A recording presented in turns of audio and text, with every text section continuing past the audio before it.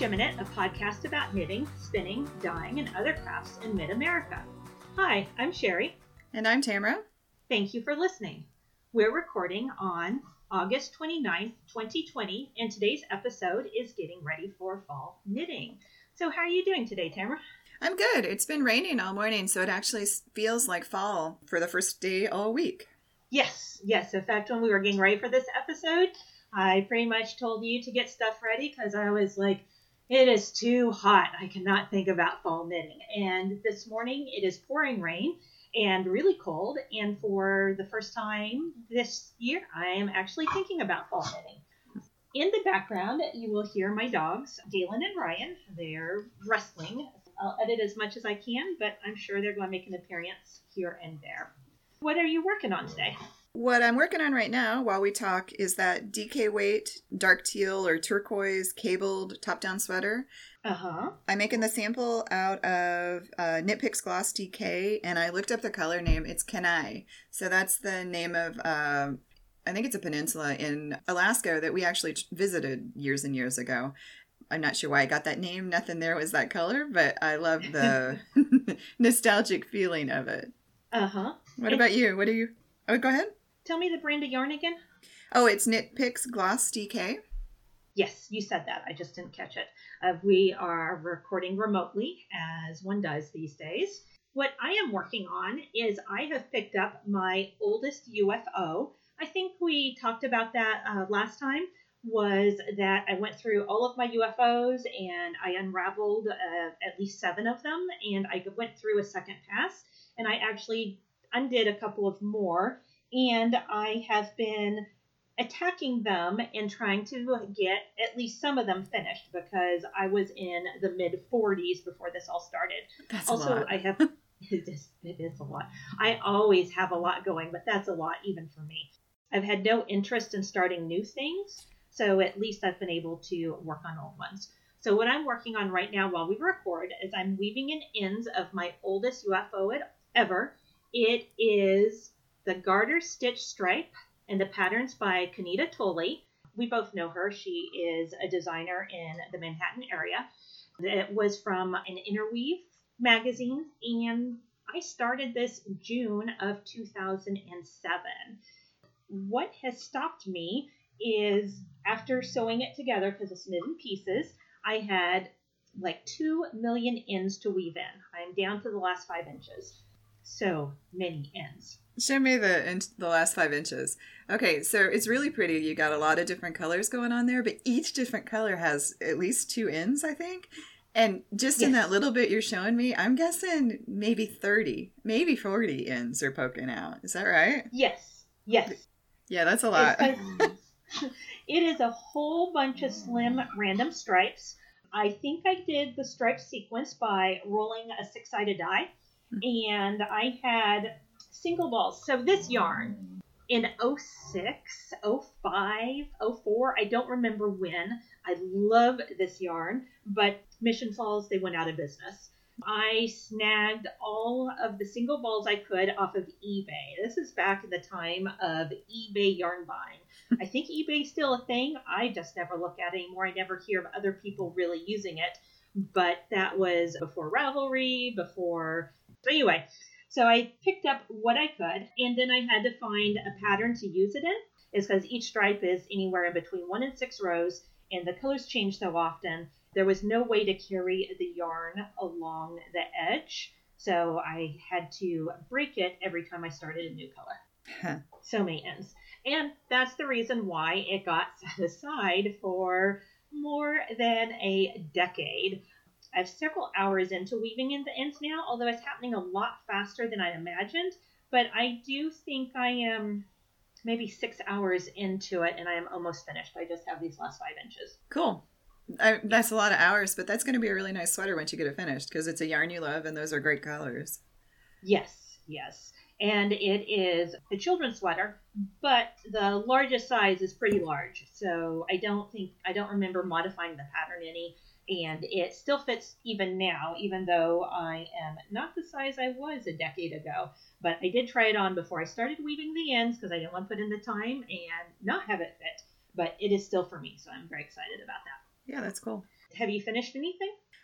Well, not really. I have finished knitting on that cowl that I talked about last time. The design where I mentioned that the Mirasol Yarns Nunya did a really good job. I talked about it in Mulligans last time because I had to rip it out and reknit it even after I'd washed it, and the yarn held together really well. So I've redone that. I was very careful, paying close attention and taking detailed notes the whole time I knit the thing. And then the most important step as a designer is right away, before anything else caught my attention, I sat down and I wrote the entire first draft of the pattern, and then I did my edits on drafts 2 and 3. Before I could get sidetracked or forget what I was thinking, I made it through those first 3 edits. So it's not finished, but it'll be ready for a test knit sometime in the next couple of weeks. I've done that. What about you? You got more finished things? I do. One is an Argyle hat. This is made out of Knit Picks City Tweed that you gave me. I think the pink you actually gave me as a gift, and the green you gave me as leftovers from one of your sweaters. Both of them I had knitted into movie hats because I wanted something where I could just cast on and do some ribbing and then knit in the round with no pattern whatsoever. And I thought the tweed would make it interesting enough. I've now been knitting long enough that just plain hats don't interest me anymore. I don't like wearing them. I don't like gifting them. There's nothing wrong with them. I just don't like it. So both of those hats had sat for quite a while and not been worn by me and not been gifted. Unraveled them to reuse the yarn because I like the yarn quite a bit. And doing a pink and green Argyle hat, while a little bit fiddly, is something I'm now very, very, very, very, very happy with and will wear myself or be happy to gift it away. I learned a lot doing this. It's not hard at all, but there was a million little ends hanging down and they kept on tangling on me, but it was worth it in the end. It is deconstructed because I didn't have enough of one scrap to make a complete Argyle, the little zigzaggedy lines that go through it. So when those yarns ran out, I just ended the line there, and I am calling that a design element, like artistic license with it. I'm quite pleased with it, actually. I'm naming the hat Argyle Unraveled. Cool. And then the next one, this one I actually followed a pattern. The pattern is, let me actually click on it. The reason I'm doing that is because there's not a word of English in this pattern. The pattern is in Finnish. I see it. I don't speak Finnish, but I love languages, so I'm going to take a wild stab. Rakudella Sinum. See, I have it done phonetically, so I wouldn't embarrass myself. I had Google read it to me, and according to Google, it is Rockadella Sinun. Oh, I didn't get very close, but a little bit close. I think you got the Rockadella right. So it was super hard to get that Google to read it to me because what kept on popping up is a Tom Hanks movie where in English it's Every Time We Say Goodbye, but in the foreign language it's called Rockadella Sinun. So I had to get to like page 3 before I could get a pronunciation. The pattern is Tina Poo, and the reason why I picked it, because it wasn't easy, not because anything was wrong with the pattern, but because there's not a single word in it that I understood, was I loved the heart cable where it's nothing but the heart, and the heart is very heart-shaped, and I wanted that. Pretty much the way I knit the hat is I downloaded it. It has a chart in it. I was able to see it said cast on 96 stitches. I saw the number 96, and then I just did the chart. And there was a couple of stitches in the chart that when I tried knitting this hat the first time, maybe about a decade ago, I couldn't figure out the symbols. And this time I still don't know what those symbols meant, but I could tell what she was trying to do. So I just did it. There was some sort of 3-stitch increase and some sort of 2-stitch decrease that was not slip, slip, knit or knit 2 together. I think the 3-stitch increase was knit, purl, knit into the same stitch, or at least that's what I did. Other than that, I pretty much knit it by looking at the picture because I was using my tablet, so I couldn't copy and paste it into Google Translate like I had originally intended to. But I was able to swatch up the hearts like I wanted to, and I'm super happy with the way it turned out. And the yarn is Malabrigo worsted, but somebody took Malabrigo worsted and dyed it for me as a a gift in a swap box at one point. Mm-hmm. So I don't know what color it started out, but now it's red and black, and it is beautiful. Yeah, it is really pretty. When I washed it, it bled green. Really? Really? Oh, well, okay, so that's the black undertones. I know that from dyeing my hair. Because parts of my shower are permanently dyed different colors depending on what color I've dyed my hair. And I've scrubbed. It just, yeah. I don't know if it's the dye that was applied for me or if it was the Malabrigo that bled, but it all washed out and it's no longer bleeding, and it is gorgeous. All right. Maybe you could, like, dye your hair accidentally if you get wet while wearing it. I've wondered about that on some hand-dyed yarns. Thankfully, that has not happened yet. Mm-hmm. Then the last thing I finished, and it's featured prominently in this podcast, I finally got the bookworm finished, that cardigan. I've so many problems along the way, nothing with the pattern, but with the yarn and Yarn Chicken and what I decided to do and the modifications I did along the way. I finally have that finished. So I'm very, very pleased with it too. That's it for what I'm finished. And I already asked you, or did I? Do you have anything finished? Well, I just had the one finished. I am working on a couple other things. One of them is, I've mentioned before that I live in a yarn desert and don't have a local yarn store. So with your help and the help of Trish, who's the owner of Yarn Social in KC, I was able to shop for the perfect pink yarn for a new design. And it was pretty cool. It was almost as great as going into a yarn shop because you would send pictures of yarns and you were picking stuff out and you were talking to me about them. Thank you very much for doing that.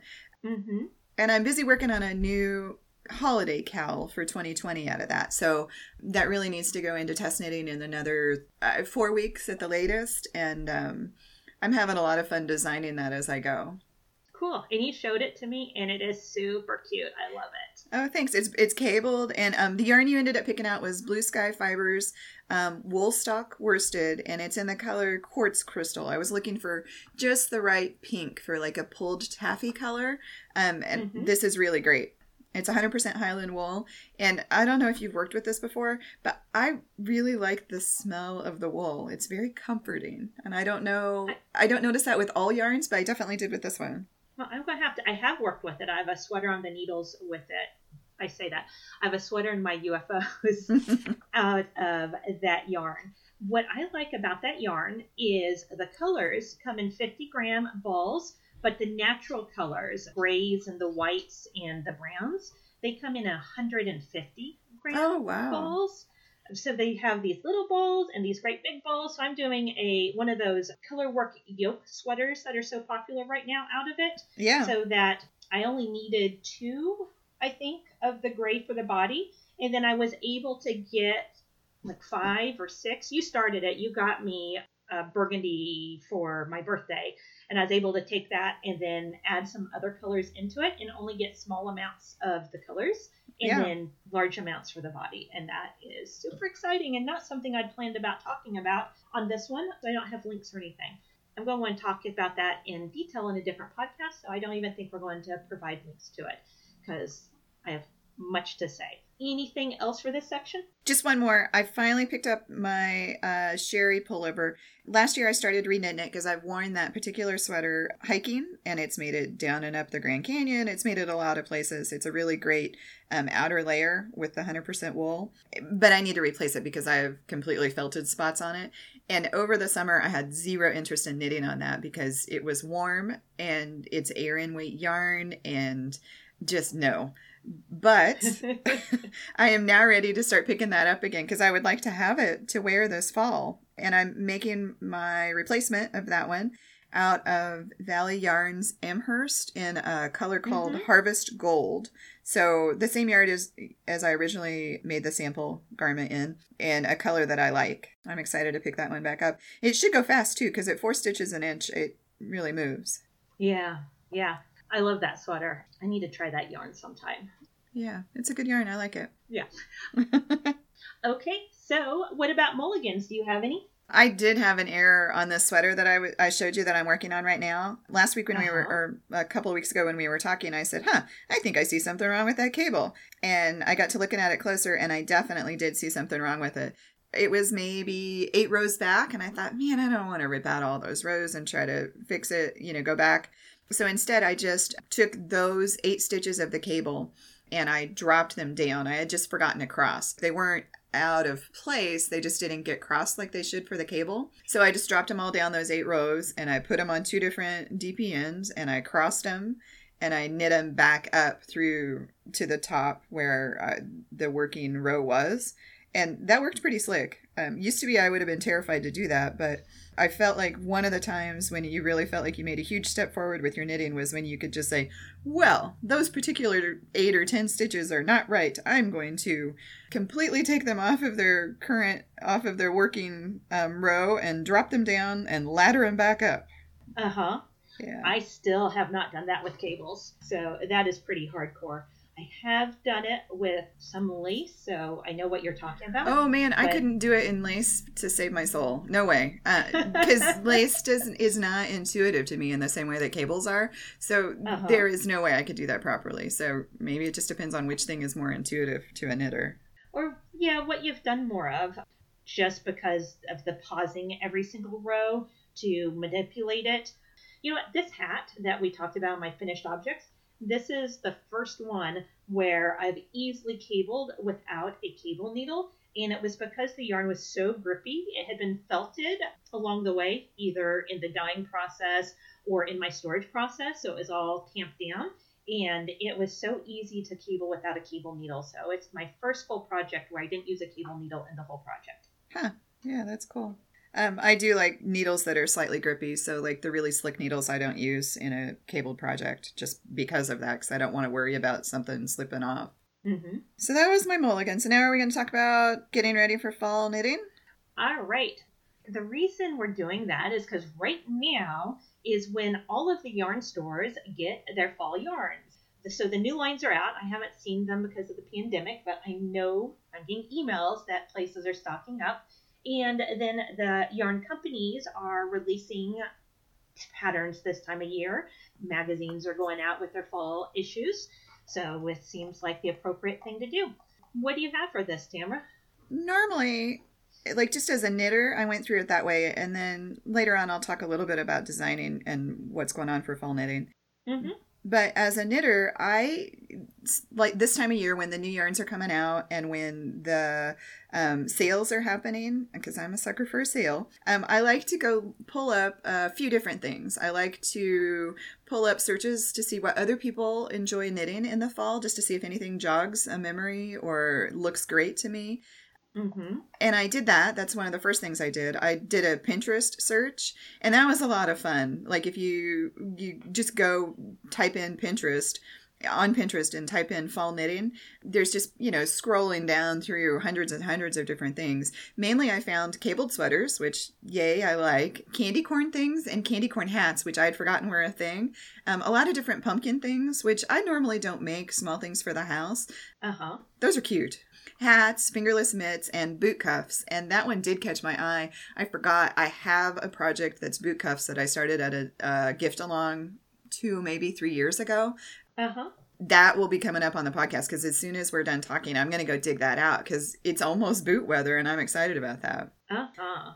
And then after that, I went and looked kind of just a Google search and I found a few different publications that pulled together, these are our favorites or these are the ones that you have told us are your favorites. I have found 2 that I liked I'll link to. One of them was Interweave one with the top 3 from each of their 2017 publications. That was fun to look at because it ended up they did 5 sweaters, 4 cardigans, 2 shawls, and 1 tee, like a layering tee. I thought, okay, that's right. I'm thinking about sweaters right now. Uh-huh. And then I did a different one for I Like Knitting, and theirs was a lot of socks, which I don't really knit socks these days, but that's another good thing because people are going to want to start wearing the wool socks. I had fun doing that. I would not have considered socks as fall knitting, mostly because they're small projects, so that I wear them in fall, but I knit them in the summertime to keep the wool off of my lap. because, the sock never touches my body. It's just on my fingertips. Right. So that is interesting. But yes, the sweaters and the cowls and the hats, especially hats, I think about for fall. Right. So what else? Then I went and looked at the new Pantone colors won't be out until next February, but we have the ones that they released for the 2020 and the 2021 season. And I went and looked at those again just to see, because I'd like to have those colors fresh in my mind before I go look at sale yarns. Right now, the only yarns I'll be looking at are online, so that's a little tricky on my computer screen. But I still want to be able to think, oh, I saw that one or this one. And then I also like to look at blogs and what people are talking about coming up with fashion things. And I found one I really liked. It's like the showcases of 9 colors we think you'll see. And it just came out on August 28th. So it was really recent. And of all of those colors, I love almost all of them. One of them was a red wine color. One of them was every shade of blue, but especially like a bright, bright royal blue. Lots of gray. Celery, which is a pale yellow green that probably looks terrible on me, but I still like that color. And almond milk. I actually didn't love that one. I like a good oatmeal, but this was more of a cream, and I couldn't wear that or launder it to say no thank you. A fresh orange, which is nice and bright, look like hunter orange almost. Beige tones, and I would have called that one rust, and rust is my all-time favorite color to wear and to knit with, so I'm really excited to see that one back out in the world. Black, I don't know if I said that one, and a military deep olive green, and I thought, man, this is my season. I love all of those, mostly. And there was a gray too, right? Yeah, lots of different shades of gray. Yeah. So. I'm scrolling through it right now myself. The gray is the one that is appealing to me the most, but we have a different coloring. These are all your colors. They really are. Yeah. That was fun. And then I thought, well, after doing all that, I'm going to pull together my favorite things to wear during the fall, because plenty of time, especially for smaller projects, to start knitting things that you're going to want to wear this fall. And then as it starts to transition into winter, I went ahead and I pulled up the ones that are my favorites. And those turned out to be, let me see, there was a sweater and a cowl and a hat. And I had a lot of fun pulling those together. I actually wrote a blog post about it. Yeah. I was getting ready to say, you can't just say sweater, and hat. You have to tell us what they are. So you're saying that we can go read that blog post to find out what you're talking about? Yeah, I'll link to it in the show notes. Okay. And our show notes are at GeminetPodcast.com. And your blog, why don't you tell us where your blog is? It's my name. So it's TamaraMoots.com. That just goes straight to my blog. But I actually pulled up the picture, and I'll tell you exactly which ones they are. It was the Renfest shawl, which I really like. A lot of cables. And the Salt River sweater, which is a new one that I came out with this spring. I love that one. Yeah. I am actually spinning the yarn to make that one. I haven't said anything because since I'm spinning it, that might be something for 2022. Who knows? Okay. But I love that one. That's a really good one, and it's got good shaping. I really like, and the length, and I had a lot of fun taking the photos for that one. It's been too warm to wear it, so I'm looking forward to that one. And then the Aurora hat, which is an all-over cabled hat. The Sedona cowl with the little bitty cables that are real easy to work. It's a real simple, good gift one. And called Sedona because the little bitty cables reminded me of vortexes from the Sedona area. The Emma sweater, which is another Aran weight sweater with a split hem. And then I think my all-time favorite thing to wear is the Grand Canyon scarf because it is long. It's like 19 inches. It's 9 inches wide and like 90 inches long, my sample of it. And so I can wrap that around my neck once or even twice, or I can leave it hanging down all the way and it goes clear down outside of a coat or a jacket. I really like that one. And that one has that wavy snake cable for the river up the center, but you said that wasn't actually a cable. It was all done with increases and decreases. Is that actually correct? Yep, that's right. Yeah, I'm going to have to make that then. Because I've always admired it, but I was like, there's no way I can do a scarf use out. Because like I just said, I'm my first project without a cable needle. And I was like, a cable needle for 6 feet or whatever. But yeah. Anyway, I'm going to have to make that. That is very exciting. Yeah, I love that one. And that's really all the stuff I pulled together kind of as what other people might be as a knitter. So what about you? What do you do when you're getting ready for fall knitting? So as a knitter, normally this time of year, I am hitting the yarn stores and looking at the new yarns and petting them and learning about them, and then hitting the clearance rack from their old yarns, which are, maybe not even 2019's colors, but 2018 or 17 because they go on clearance. And then I just pick patterns as they appeal to me. I don't put that much thought into it. But I'll knit a whole bunch of cowls and hats because they're still small but warm and cozy. Mm-hmm. And then I move on to sweaters. If I start a sweater now, it's really going to be for January. But now's when I start getting in the mood to think about sweaters. Yeah, really it's all about looking at the new stuff and then just randomly picking things out as I go, like any other time of year. Which is the reason why I wanted to hear about what it's like designing for fall. Okay. Because I know you have to put in a lot more, I'm going to a buffet while you are making that buffet for me to go to. So talk about it. When you're getting ready for fall knitting as a designer, that actually started months and months ago. And it kind of follows the same path. I picked a particular sweater. The Prairie Winds pullover is in test knitting right now, and the testers are moving right along on that one. But I thought I would just kind of walk you through how that went from when it first started until now to give you an idea. It's scheduled to be released shortly after the test knit deadline of October 30th, okay? Mm-hmm. But I actually cast that sweater on in early May, which means I had to think through the design process and get the yarn for it and start doing swatching and all of that stuff before May to get ready. So that's 6 months ago. Mm-hmm. And then I did the design, you go through and you do the design knitting and you get it just right. And that usually takes a month or so. If I'm on a strict deadline, I can kind of push away all of the other projects and just work on a thing and it'll go much faster. But if I'm trying to work on things all together and I don't have a strict deadline, then you figure at least a month to get through all of that and get a finished sample garment. And then you have to start writing the pattern kind of mid-June for this one. And then it goes through lots and lots of revisions, and it needs to go through getting good photos of it.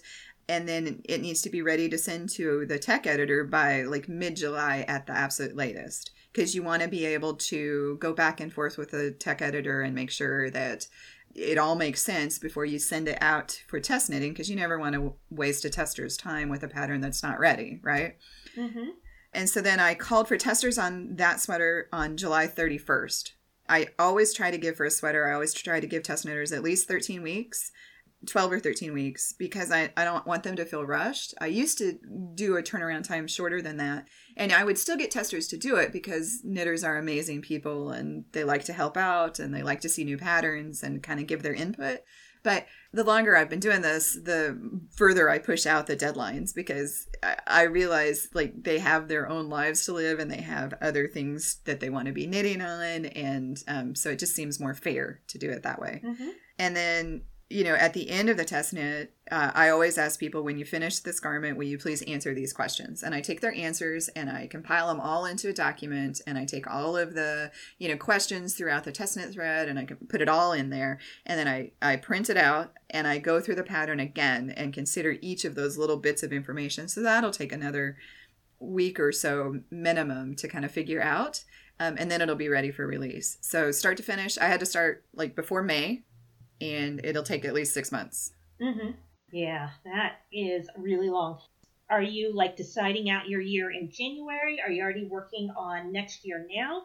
How does that work out with you, because it takes such a long time from start to finish? The sweater that I'm working on right now that I keep talking about, the dark teal DK weight, I don't plan to start that one in test knitting until January, early January. And that means that it won't be released until late March or April, which isn't a great time to release a new sweater. I know that's true, but it is a great time for testers to want to knit on a new sweater, because January rolls around and they're all ready to start a new sweater.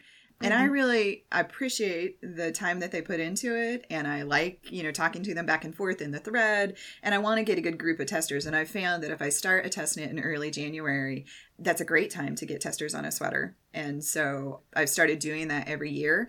I could push back the release, but one of the things I do for my testers is I give them a free copy of the pattern.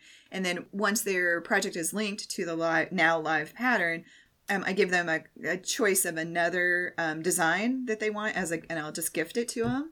Mm-hmm. And if I push it from where they finished, several months out to make a fall release, that's not fair at all, because they did all that work and they didn't get anything for it. So I just release it at the end, and it usually works out fine, because you do get sales right away when you release a pattern, but then, the pattern's there for people to look at and decide on for forever. Next time when fall runs around, the people that saw it and thought, man, I'm not interested in working on a sweater right now, will see it again, and you'll get, maybe some sales then. Okay. That is very interesting, and that's actually what I wanted to learn about. So let's go ahead and move on to the technique. Did you get a chance to try the Old Norwegian cast on? I did. Yeah, I definitely did. I blocked off some time yesterday and did it. Well, let me tell you the reason why I was like, go do this. So the hat pattern that I did, since I couldn't tell what cast on it was, and also I don't even know what language it is, because the page says it's Norwegian and the page says it's Finnish. And so I don't even know which language it's in. But I was like, well, let's be on theme. So I just Googled Norwegian cast-ons. The Old Norwegian cast-on is what popped up. So that's what I used on the hat. Okay. What did you think of it? First, I pulled out my cast-on and bind-off book and tried to do it from the description in there. And I thought, no. It did not work. The stitches were all twisted and there were too many bits of yarn wrapped around the needle, and it just was not right. So then I went and I looked for a video tutorial, and the first one I found was by Very Pink Knits, and she usually does a great job. So she does, yes. Yeah, she cleared it up right away, what I was doing wrong. I'll link to the video that I found in the show notes, but at about 1 minute and 58 seconds in this tutorial, she says, now here's the tricky part of this cast on. And she was exactly right. That was exactly what I had been doing wrong. After that, I thought it was pretty great. I still would have said, that was, it took several times watching the video to get it right. While it was on the needle right there, the row that I had just finished doing the cast on, they say that it's supposed to be stretchy and it's supposed to be tidy and it's supposed to be, and I would have said at that point, if I wouldn't have kept going, it's none of those things. This is not tidy. This does not feel stretchy. But I went ahead and kept knitting on the swatch, got, maybe an inch or two away from that cast on row, and then I pulled it to see how stretchy it was. It is very stretchy. And it is also tidy, because when you pull it, it makes those stitches tidy that didn't look tidy before. Now I agree. It's all of the things. Yeah, I do like it. Yeah. What about you? I like it a lot, and I will be using it, but this is where my mulligan comes into. But I want to back up just a little bit and say it's also called the German Twisted Cast-On. It's called both names. I just went with the first two videos I found, and both of them showed how to do it in tutu rib. So you did 2 stitches one way and then 2 stitches the other way, and you flipped it back and forth. And I found it very difficult to learn it from a video because they were changing every 2 stitches. And also, when I pulled up written instructions, the little pictures going, woo, woo, woo, woo, and I was like, no, and I'd go back to the video. And I was so frustrated because there wasn't much difference in between the knit and the purl, mostly because the knit stitches look like purl stitches and the purl stitches look like purl stitches. And I'm like, what am I doing wrong?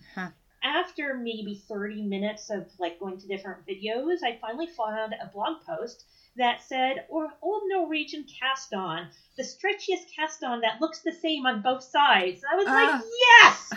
Yes, okay. Because that's what I was getting into. I was getting the purl bumps on both sides. And it is super tidy and super stretchy, and I think awesome for socks or mittens where the yarn is thinner so you can't see the bumps. Or garter stitch. This is going to be my go-to cast on from here on out for a garter stitch cast on. Oh, yeah. And because, it's going to be invisible. And then finally, what I did do, because I put in all that effort of making it, I had it in my mind that I wanted it to be purl and knit stitches because these 2 videos put it in my mind, which they did not deliver, but they put it in my mind, is I did my normal cast on, the long tail cast on for the knit stitches, and I did the Norwegian cast on for the purl stitches. And I am very, very, very happy with that combination method. If I was to flip the brim of the hat, it would be all purl stitches because the old Norwegian cast on or the German twisted stitch on has those little purl bumps on both sides. Yeah. So it's still not what I would want on a flipped brim hat, but it's definitely what I would want for like a bottom of a sweater. So I'm very pleased with it, and I'm very pleased that I learned a new technique.